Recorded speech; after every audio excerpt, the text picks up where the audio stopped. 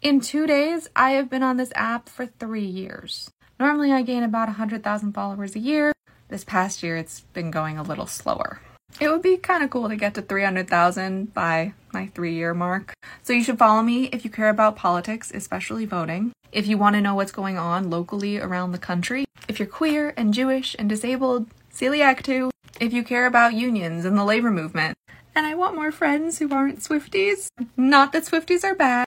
I just feel very alone in not being one. Oh, and also if you're COVID conscious. All of those things, or some of those things, or one of those things, come follow me. Sorry, this is a really self-indulgent post, but I'm entitled. Anyway, happy almost 3 years on TikTok to me.